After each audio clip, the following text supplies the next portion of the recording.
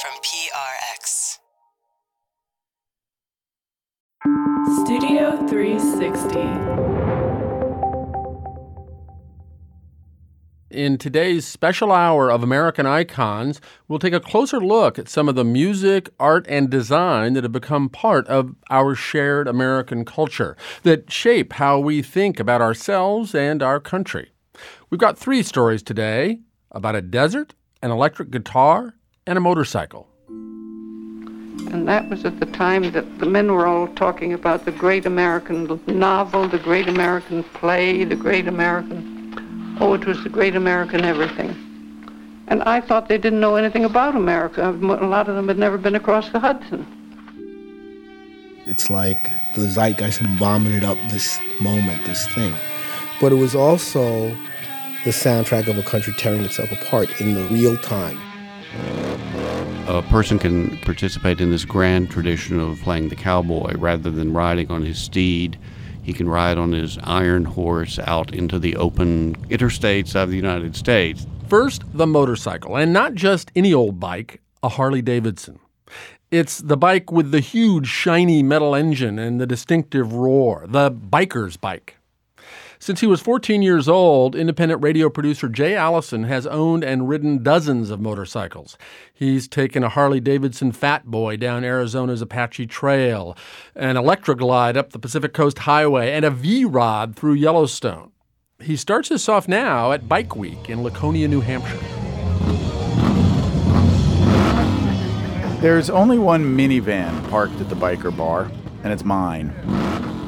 I drove the minivan because I brought my wife and baby up to Bike Week for their good company. But it's not really a family event. And these motorcycles are like you hot women. They all have their own souls. This is the legendary biker bar, the Broken Spoke Saloon. By the way, we got PBS radio in the house. I'd have fit in better here arriving on a motorcycle, but I'd be especially welcome on a Harley. Harley Davidson! Get it up, number 11! This is the Broken Spokes Loud Pipes Contest, where a bunch of bikes line up in the backyard of the bar and compete for best exhaust sound. The central identifying element of the Harley-Davidson is the sound of its exhaust. The Harley-Davidson is a loud, raucous, vibrating... It's a V-twin. Lumbering. And then it goes boom, boom, boom, boom, boom, boom. Massive. 2 very big pistons going up and down. Great lengths have been taken to assure that every Harley-Davidson has that same signature potato, potato, potato, potato exhaust. The potato thing is really important. It's a vibration tied so directly to the hearts of riders and potential buyers that in the 1990s, Harley-Davidson responded to competition from Japanese manufacturers who are making Harley knockoffs by trying to trademark the sound. It didn't work, but it gives you an idea how much it matters. Today, even, I've been around motorcycles my entire life. I will hear a Harley-Davidson coming, and still in my brain, it triggers, oh, here comes a really powerful motorcycle. It must be going 100 miles an hour, and then the Harley-Davidson goes by at 20 miles an hour. It has done its job.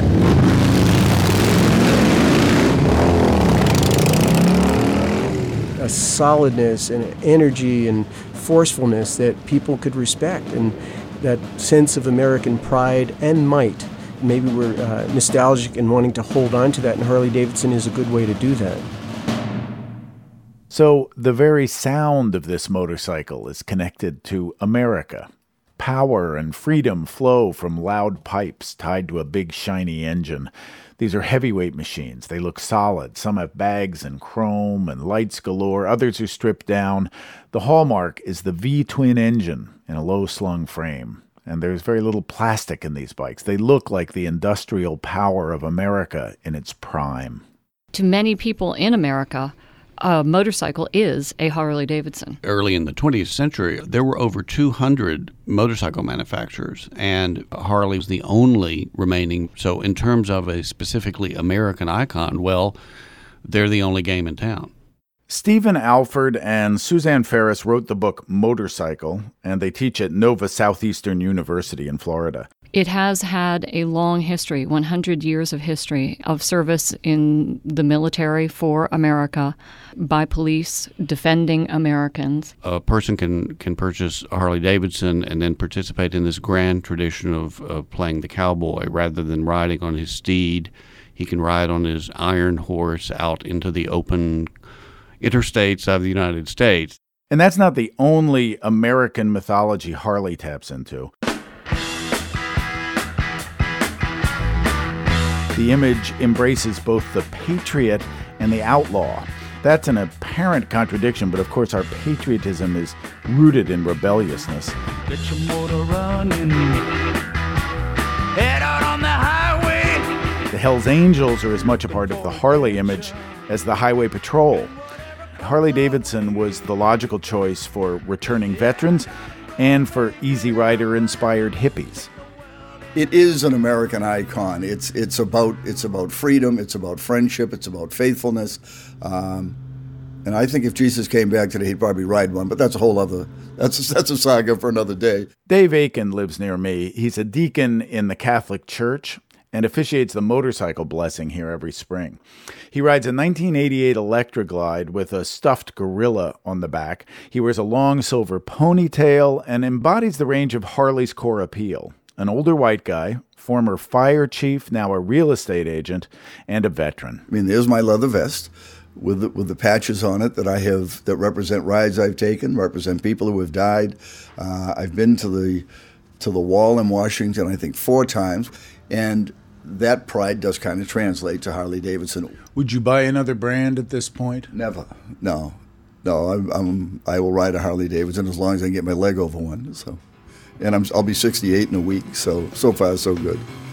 And I'm just out of school, like I'm real cool. I got the jump, got the jive, got the message, I'm alive, I'm a wild one, I'm a wild one. Ooh, yeah, I'm a wild one. Harley riders are getting older, it's a fact. And it makes sense because when you're young and fast and light, there are other less expensive motorcycles to fit you. You don't mind crouching forward to grab clip-on handlebars and lean into the corners with a high-revving engine screaming between your legs. In fact, that's how you feel. But as you get slower and stiffer and larger, there's a Harley waiting for you. There will be peace in the valley. You can lounge into it, happy enough to watch the world passing by, going in a straight line down those long, straight American roads, not necessarily wanting to hurry so much anymore. The boomer generation, they're turning 65 today. So if you look at the sales figures of Harley-Davidson, the average age of Harley-Davidson customers, it's advanced essentially 1 year per year ever since the 80s. That's Charles Falco. He was co-curator of the renowned motorcycle exhibition at the Guggenheim Museum. His academic credentials are not exactly motorcycle related. I hold the University of Arizona chair of condensed matter physics. But he has the world's largest library of motorcycle books in English, and he owns 17 bikes. Falco thinks that Harley's status came not just from its own marketing and branding, but from other companies, everyone from American Express to Burberry's, inserting Harleys in their advertising. Their product represents freedom just as Harley-Davidson represents freedom. And so iconic status comes from other people's marketing division. The brand itself has generated such intense loyalty, even aggressive loyalty. And I mean, I can't really think of another brand which is maybe so often tattooed on the bodies of its owners and enthusiasts. What do you think accounts for that? It's a valid observation. I mean, McDonald's would wish that the customers liked McDonald Big Macs so much they would tattoo McDonald's on them. Harley-Davidson owners do that. Motorcycles appeal to your sense of sight, sound, touch, and smell. And for that reason, people who are really attracted to motorcycles are very much attracted to them. I don't drive a car and I don't ride a truck. I ride all year. Yeah? Yeah. Where do you live? Manchester, New Hampshire. You ride up here in the winter? Oh, yeah, absolutely. I only do one thing. Kip took second place in the Loud Pipes competition at the Broken Spoke Saloon in Laconia. And he is dedicated to his 1978 Harley Sportster, not least because of its country of origin. It's America, man. It's America. It's that simple. It is that simple. I mean, we have a certain belief in our country, and I mean, the vets started it, and I'm a vet, and it's just, we're loyal to each other. I don't know about the Hondas or the Kawasaki guys, but we don't leave a man behind, ever. And that's what Harley's all about. Kip travels with all the tools he needs to rebuild his bike. He's customized it in all kinds of ways, including a scabbard for a samurai sword down the fork tubes. It's guys like Kip, the hardcore bikers with mechanical skills who remake their bikes to suit their identities. These are the riders at the magnetic center of the Harley image. The newer bikers that go to a shop and buy a bike, their buying the bike is based on Harley's success in making people identify with the old school biker. Michael Lichter is a motorcycle photographer from Boulder, Colorado. And there was a tradition of working on these things to keep them on the road, but in the process of doing that, you made it more who you were. And I think Harley has done a great job marketing that to doctors and dentists. Isn't there a side of you that wants to feel that sense of freedom and get out on the open road and let go of all those obligations and commitments and just enjoy what's out there with the wind in your face? I know it's a corporation, but for a lot of us, the brand is it's inbred. It's part of our bodies. Charlie St. Clair is the executive director of the Laconia Bike Rally in New Hampshire. He's sitting on his 2000 Harley Heritage Softail just off the main road at Weirs Beach.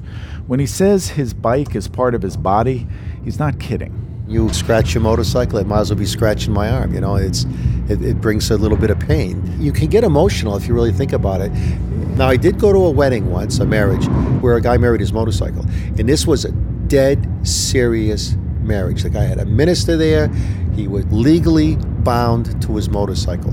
He was going to be buried with that thing. Was it a Harley? Oh, yeah. Oh, yeah, absolutely. So... Not all motorcycle lovers love Harleys, of course. They may inspire national pride, but they also embody some undesirable American qualities. Overweight, aggressively loud, unsophisticated, consumptive. And the downside of their macho branding is that many riders want no part of it. I have to confess I don't want to be part of an image or a brand or a club. I ride mostly to be alone and not for fellowship or identity. Still, the myth of this American machine can hook me, especially talking to Bill Davidson. He used to be Harley's marketing VP, and now he runs the museum in Milwaukee, where the company was founded. And he's the son of legendary bike designer Willie G. Davidson and the great-grandson of one of the founders, William A. Davidson. I started riding with my dad, Willie G., when I was 3 years old. And I tell you, when I'm here at the museum, I just about every day I walk by that first serial number 1 motorcycle in 1903 and say hello to my great-granddad and thank him. If you're a red-blooded American boy or girl, this creation story has to resonate somewhere. Founded in a shed by a few friends, built from the ground up, and then handed down through the generations, it's the real stuff. These days, I own a Ducati and an old Triumph. I like them for their nimbleness and grace. It's true I don't want to sign up for the whole Harley image, but I'm not immune to the big thumping allure. I love the torquey engine. I like cruising down the highway going boom, boom, boom, boom, boom, boom. And I still think of owning one someday. Well, I hope that some of those thoughts get you to a dealership. You need to have a bike, Jay.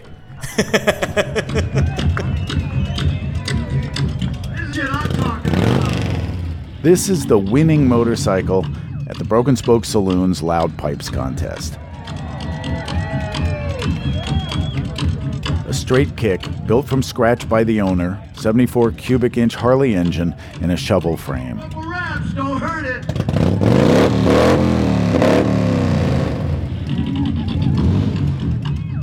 As much as I love my wife and baby, I shouldn't have driven the minivan to Laconia. I should have taken one of my bikes. Some of the riders I talked to up in New Hampshire couldn't really find words to express their relationship to their Harleys. In their reticence, I think the message was, if you want to understand any of this, just shut the up and ride. And they're right.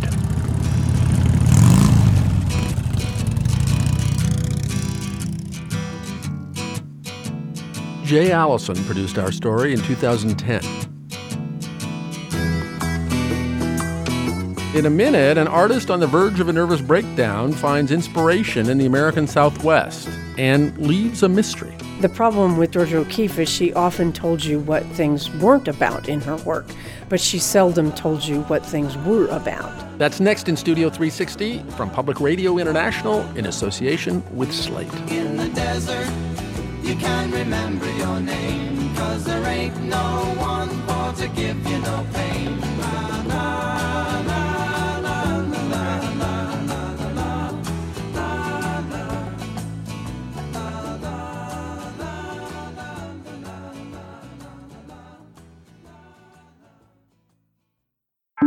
Studio 360.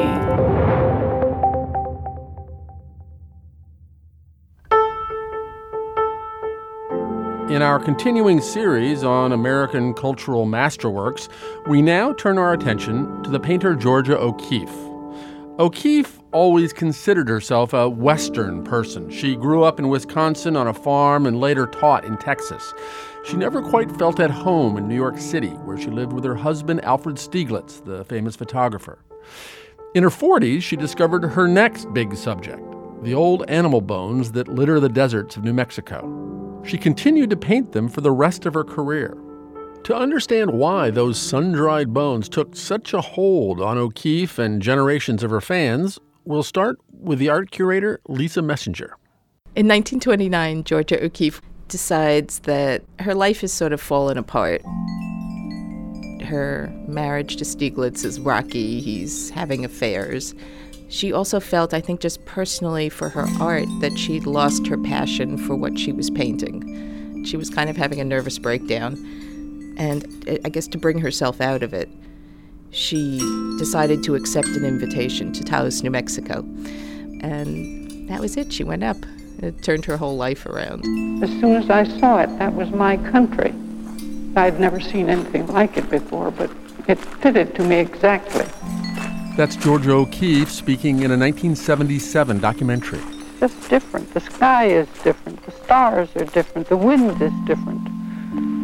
I shouldn't say too much about this because other people may get interested, and I don't want them interested.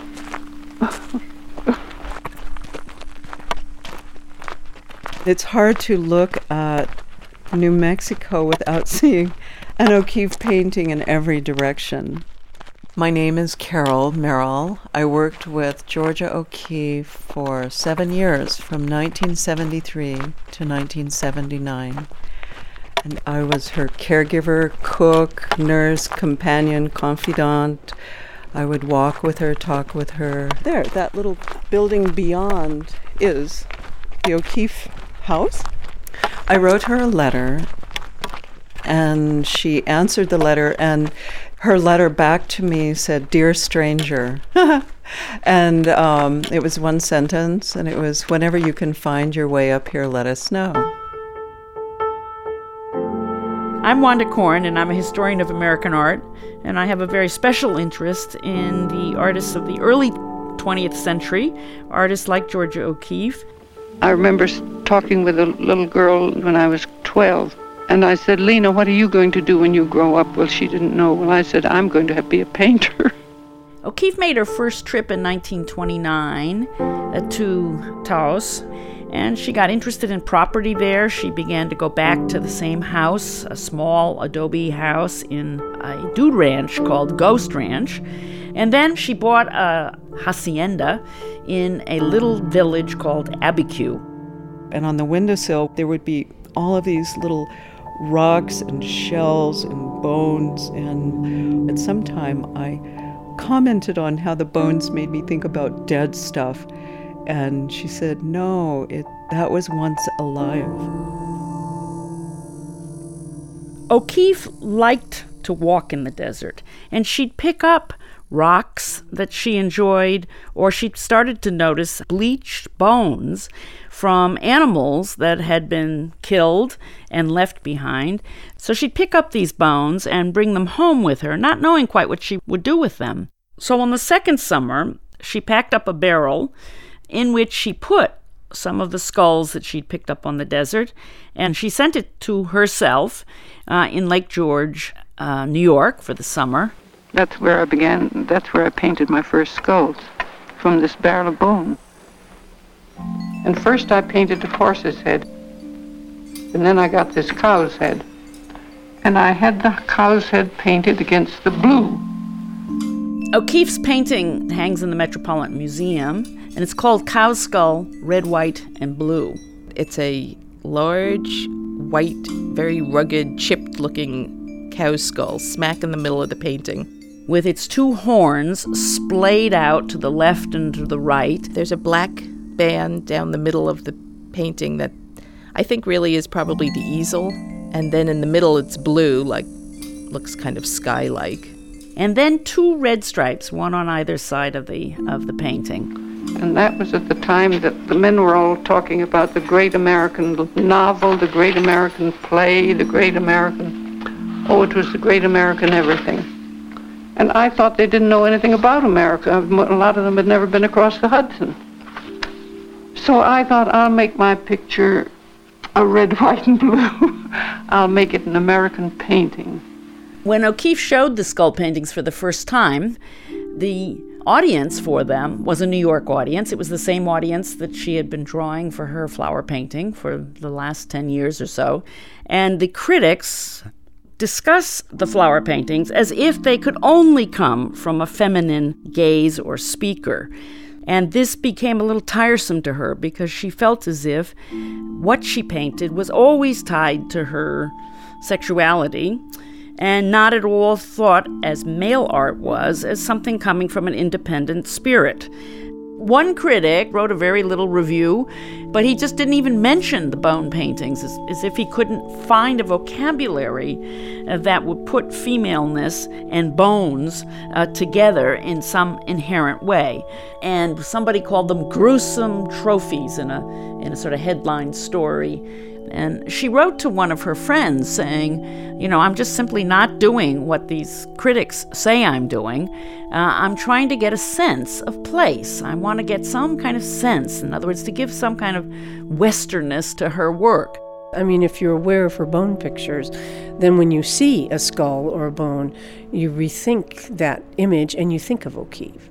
We're going down to the vault. My name is Barbara Buehler-Lines, and I'm the curator at the Georgia O'Keeffe Museum. We're going to the lower area of the Research Center. We have in our materials here at the Research Center a variety of types of bones that she collected. You gonna pull that one out? Yeah. Okay. This is a deer skull. So they were around the house. And this is, I think, probably a cow's skull. It looks like a cow's skull, maybe a steer. People saw them as symbols of death because traditionally bones are symbols of death. And so they were seen as, in that way when they were first exhibited in New York, her paintings of bones. And she, refuted that. The bones do not symbolize death to me. They are shapes that I enjoy. It never occurs to me that they have anything to do with death. They are very lively. The problem with Georgia O'Keeffe is she often told you what things weren't about in her work, but she seldom told you what things were about. So you're left in a quandary for trying to interpret exactly what her work meant. When people travel now to northern New Mexico, they're often in search of Georgia O'Keeffe landscape. She always worked from nature. She didn't dream these things up. And so you can find many of her sites, and people sometimes do that as sport. They go and find out, where did Georgia O'Keeffe stand, or where did Georgia O'Keeffe make her mental note of how these hills looked. We are going to do the Georgia O'Keeffe landscape tour, and we travel in a small vehicle and show you folks specifically the different sites where O'Keeffe painted. I mean, I started saying last year, Georgia O'Keeffe has been very good to us. Okay, it's kind of hot today, huh? So my name is Karen Butts, and I'm the Tours and Activities Coordinator here at Ghost Ranch in Abiquiu, New Mexico, and I lead the Georgia O'Keeffe Landscape Tour. That's the original entrance road. So this is the way O'Keeffe, now you can pretend you're her in her little car, right? And of course, when you look out the window, you see that huge, beautiful wall. So these are the things she saw when she drove in. Anybody who's remotely involved in the tourism industry, we're totally indebted to her. So in any case, I want you to look out the window and you'll see the house. We're going to pass it one more time. You'll notice there's a big old tan garage door. She loved that it was remote. She loved that it was beautiful and quiet and open and natural and undeveloped. That's the same thing that draws a lot of us here. But she's fascinating, isn't she? Yeah. So what kind of work did she do after she started losing her vision? It's not just, middle-aged or later middle-aged women we get on the tour, but there is certainly a noticeable quantity of them that come and attend the tour. They want to try and get a sense, I think, of what drove her or what inspired her. I'm Noreen Perlmutter, and I grew up in New York. I was born in the Bronx, and then a year ago, we retired and moved to Santa Fe. I lived the Southwest through her paintings. You look at it and it's almost painted for you, you think, until you try. I tried to paint what I saw. I mean, when I came to the Southwest, I really expected that the Southwest would look like her paintings, and they don't.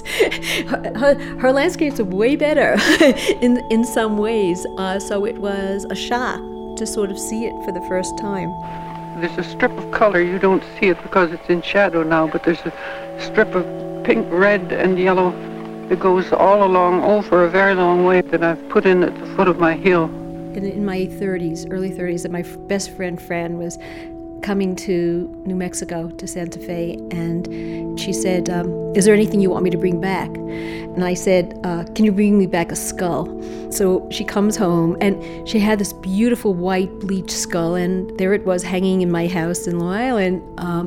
It loomed, it was beautiful. And then years later, I retired and I came to Santa Fe, and I got rid of almost everything in my house when we came, except for books and clothes, but I brought my skull. How could you not? O'Keeffe, she would have seen cow skulls used to mark a dude ranch. A dude ranch might have a sign of its name, and over it would hang a skull. And as she began to polish them up and bring them to New York as finished paintings, people began to catch on that these were rather beautiful objects. So although she would hate to have done this to the bone, she in fact was the beginnings of a new regional decoration, what today is called the Santa Fe style. I don't think people think their house is complete unless they have like a cow skull hanging on it. My name is Chris Lejeski, and I'm an interior designer. I have my own firm headquartered in Santa Fe, New Mexico. The 5 essentials of a Santa Fe home is a Navajo rug, a cow skull, a Native American pot. Everybody has a turquoise necklace and a framed Georgia O'Keeffe poster. I'll do very sophisticated interiors, or a beach house where everything is really stark white, and then you put the skull up there and it becomes a really sophisticated piece of, it's an accessory, but it's like a little art piece. Today, skulls are an utter cliche in New Mexico. There's been such a commercialization of the skull that it's lost its kind of authenticity. It's almost like she became pop art. Everyone used her. And I got very upset when I realized that she wasn't mine. For me, George O'Keeffe and the skull are interchangeable. It is the essence of her. It is the rawness. It is everything that she's about. If O'Keeffe were with us today, she would be very surprised about what has happened to her vocabulary that she invented for the Southwest. She kind of carved out a special space, regional space, for the Southwest as opposed to the Wild West. as her paintings became better known by the American public, the mesas, the lava hills, the churches, and the bones, all of this became identified, thanks to the popularity of her paintings, as the Southwest's special area, all on its own, separate from the vast American West. She actually said to me one day that in 100 years you can't know if anybody will even know who she was or anything about her or even care about her art. But it happens that the things that I have done, the things that I've been doing have been in touch with my time so that people have liked it. But I could have been much better and nobody noticed it. Much better, I'll say, as a painter. Some people seem to be luckier than others. I don't know, maybe it's because I've taken hold of anything that came along that I wanted. When I think of O'Keeffe, I think of it as the enormous courage it took to do what she did.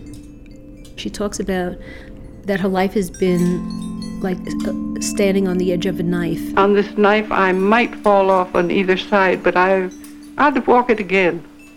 So what? What if you do fall off? I'd rather be doing something I really wanted to do. I hope we keep struggling to try to figure out what she was up to. And I think there are little gifts that she left along the way in her words, but mostly in her art. And it's a mystery, and I love the mystery of it. I can never know the whole story, and that's fine.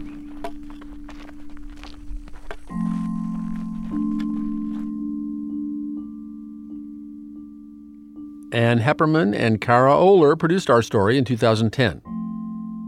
Barbara Buhler-Lines is now senior curator at the NSU Museum of Art in Fort Lauderdale.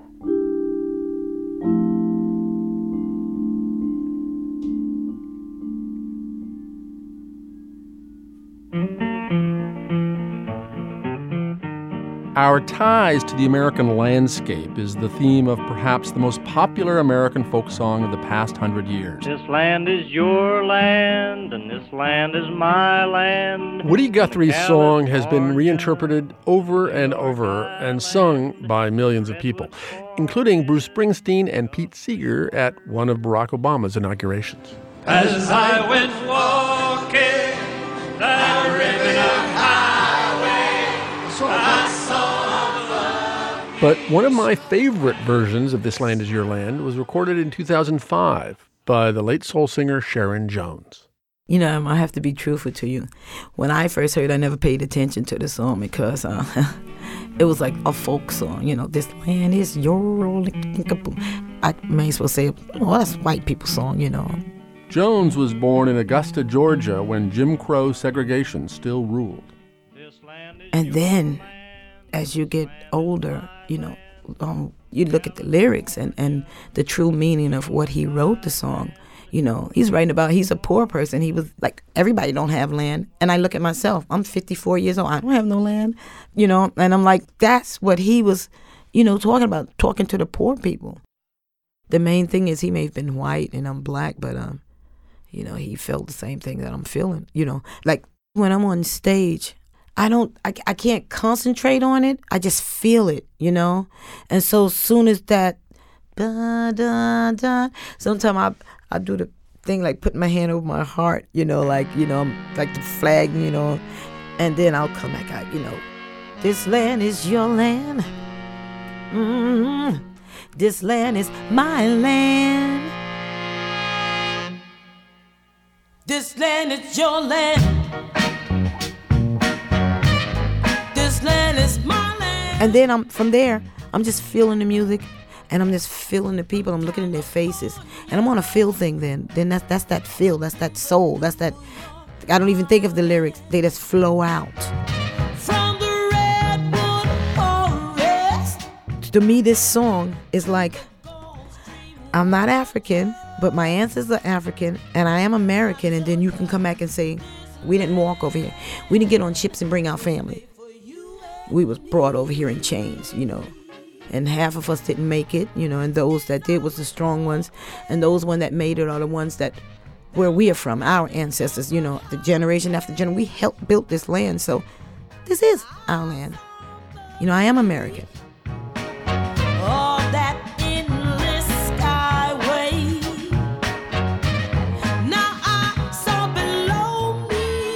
Sharon Jones died in 2016.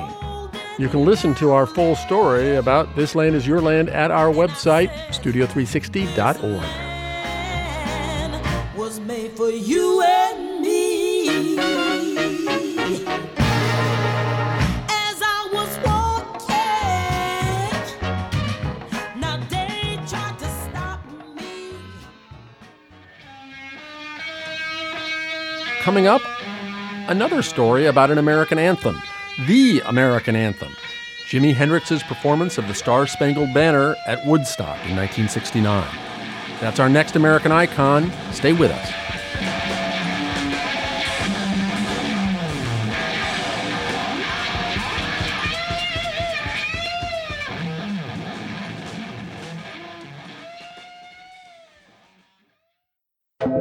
Studio 360.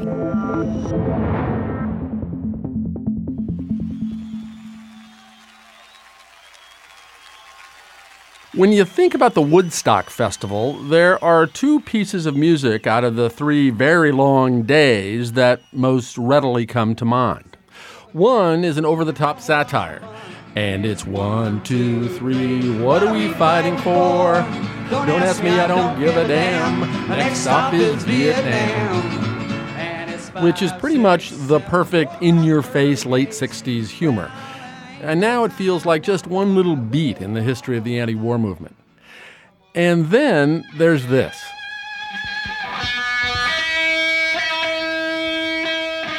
Jimi Hendrix's intense, distorted guitar version of the Star-Spangled Banner. David Krasnow wonders why this song still resonates with us.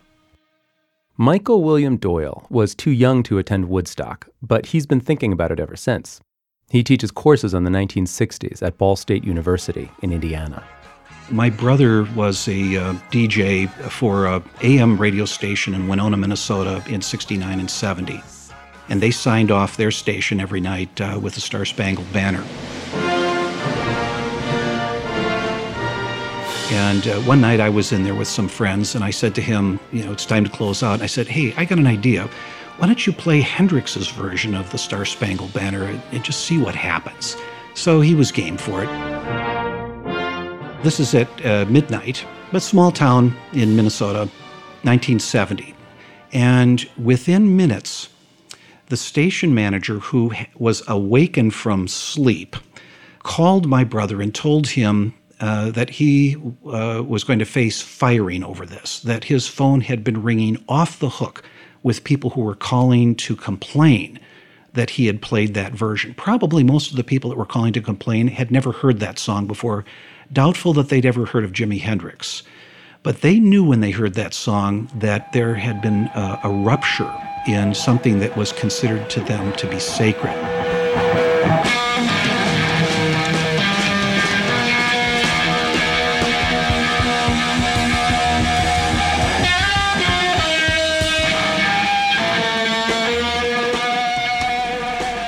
It's already like oozing with chaos because the notes are bending and they're threatening to go somewhere else. He's letting them swell. That's Tara Key. She's the guitarist who leads the band Antietam. And it's like already like starting to dive bomb. He's holding the pressure points of the buttons. Everybody gets pushed when they're listening at the sports event, and it actually means something to them.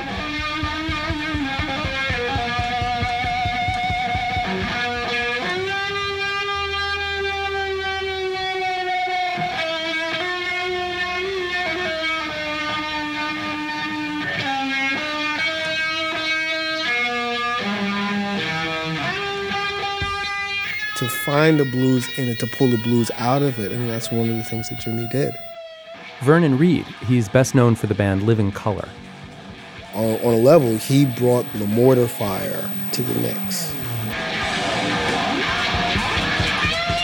I think he was just like really so key in making his guitar not sound like a guitar, making it be a conduit for a million other sounds. And I think he really, more than anybody, like kind of brought that right in the front door. And for people that heard it, for some people it was this awesome bit of truth-telling, and for other people it was this confrontational critique. You know, Jimi Hendrix is almost like a representative of everything that the establishment was afraid of. Yeah, how so? He was kind of sexually dynamic African-American male playing very, very loud rock and roll guitar. He's the kind of person that I think the mainstream America of that time was afraid that their daughters were going to go home with.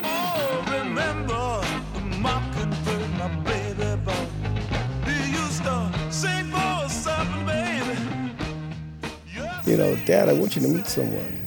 He plays guitar. Yikes. This man was in the 101st Airborne, so when you write your nasty letters in... Nasty letters? Wow, right. you've been trying when you mention the national anthem and talk about playing it in any unorthodox way, you immediately get a guaranteed percentage of hate mail from people who say, how dare that's not unorthodox. anyone... That's not unorthodox. It isn't unorthodox? No. I thought it was beautiful. But there you go. And it was interesting to see him on the Dick Cavett show. And Dick Cavett was asking him about it. And Jimmy, I think, genuinely was like, what? I mean, his thing was, I'm an American. I don't know that. All I did was play it. I'm American, so I played it. I used to sing it in school. They made me sing it in school, so it's a flashback, you know. I don't know about it. Do you think that was genuine? Because it's hard to tell looking at him there. Was he messing with Dick Cavett? Or I think he was messing. I think a lot in that interview, he messes with Dick Cavett, but I don't think when he refers to the Star Spangled Banner, his performance of it, when he says, well, I thought it was beautiful, I don't think he's being disingenuous. He was sincerely in the moment that he was in.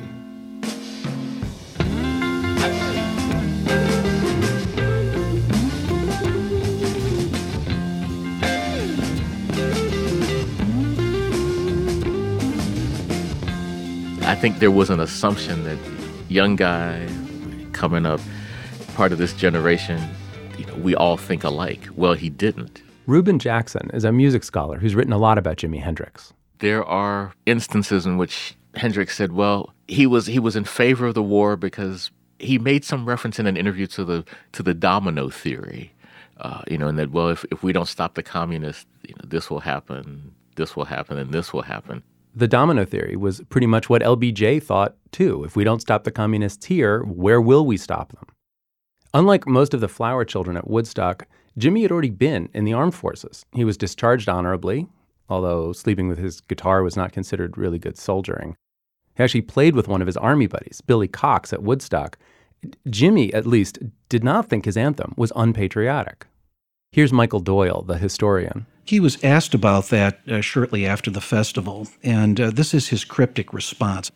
Nowadays, we don't play it to take away all the greatness that America is supposed to have. We play it the way the air is in America today. The air is slightly static. It's like the zeitgeist had vomited up this moment, this thing. But it was also the soundtrack of a country tearing itself apart in the real time.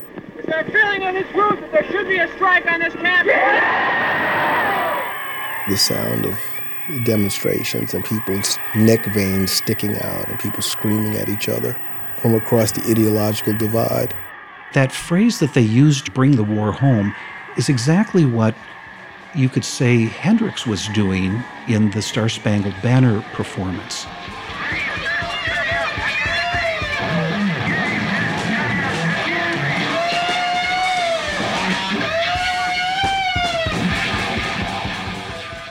So was Jimmy just reflecting the times, playing that static in the air? On the one hand, he wasn't known for making political statements. On the left, he was actually thought of as kind of a lightweight. A critic once called him a psychedelic Uncle Tom. But on the other hand, in the Star Spangled Banner, it really sounds like Jimi Hendrix has got something to get off his chest. I remember after Hendrix died, there was an obit in Rolling Stone, and the writer referred to the performance of the Star Spangled Banner, and he said when he got to the phrase, the land of the free, that sustained note was like a scream of black rage.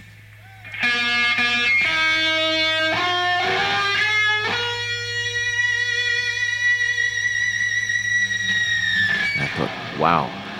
You could certainly have interpreted it that way, but that rage was everywhere. Again, Reuben Jackson. Could you see it as a blues, a lament, a question, a searing series of questions? I would say yes.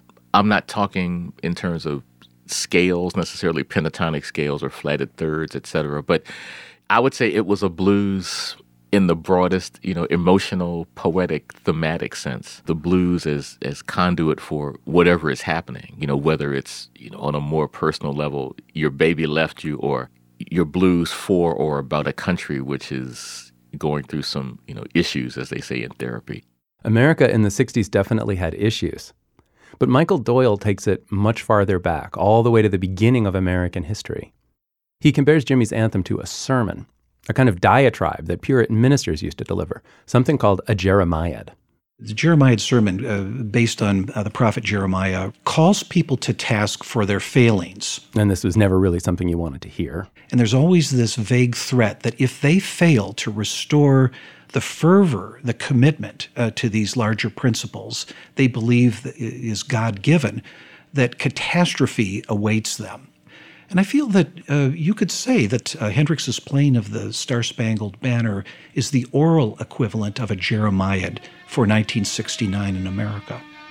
When you get to in the Rockets' Red Glare, he's like setting the Rockets off.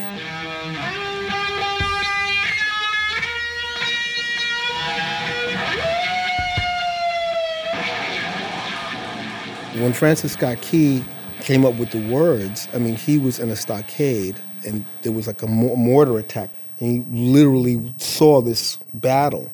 And that's the thing about the Star-Spangled Banner, is that we divorce it from the actual event that it describes. And that's the thing. When we sing the national anthem, we tend to forget it's not about baseball or parades or spacious skies or amber waves of grain either. The song is about war, a forgotten war, but still. This country was born in war, and we've been fighting wars ever since. And Jimi Hendrix's Star-Spangled Banner doesn't let you forget that.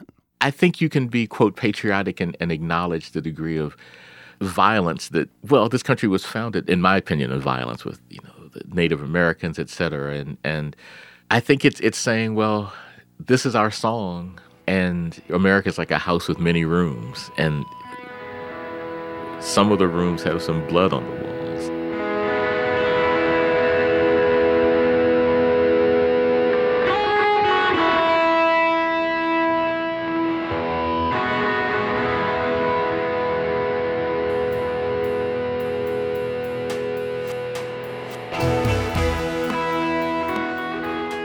These days, most Americans have come to accept or acknowledge the blood on our walls. We don't have the kind of massive protests that marked the 1960s. I asked Tara Key, the guitarist from Antietam, to take Jimmy's Star-Spangled Banner and make her own version of it for the times that we're living in right now. You can hear in her version that America holds a very different place in the world. Not so much the colossal superpower, more vulnerable and struggling to meet the challenges in front of us. Everybody wants to make it work, but it's just like the way is hard to find a unity about now. So I just think in this time you go inside and you find the way to give your best from internally. You have to start from within now to find a way to be a good citizen and to help make it work. Instead of a scream of rage against America, what Tara played sounds a little like an elegy. Melancholy, but loving, and I think a little bit hopeful.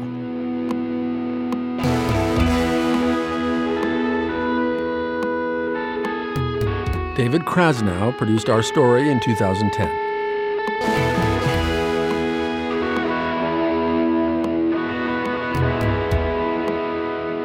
And that's it for this installment of American Icons. Thanks very much for listening.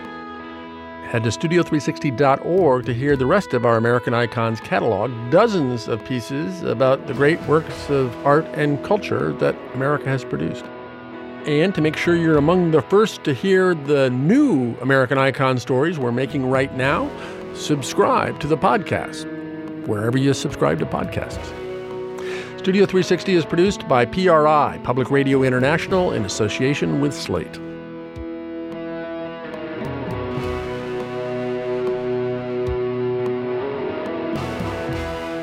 Studio 360's American Icons project is made possible in part by a grant from the National Endowment for the Humanities, Great Ideas Brought to Life, and by an award from the National Endowment for the Arts, Artworks.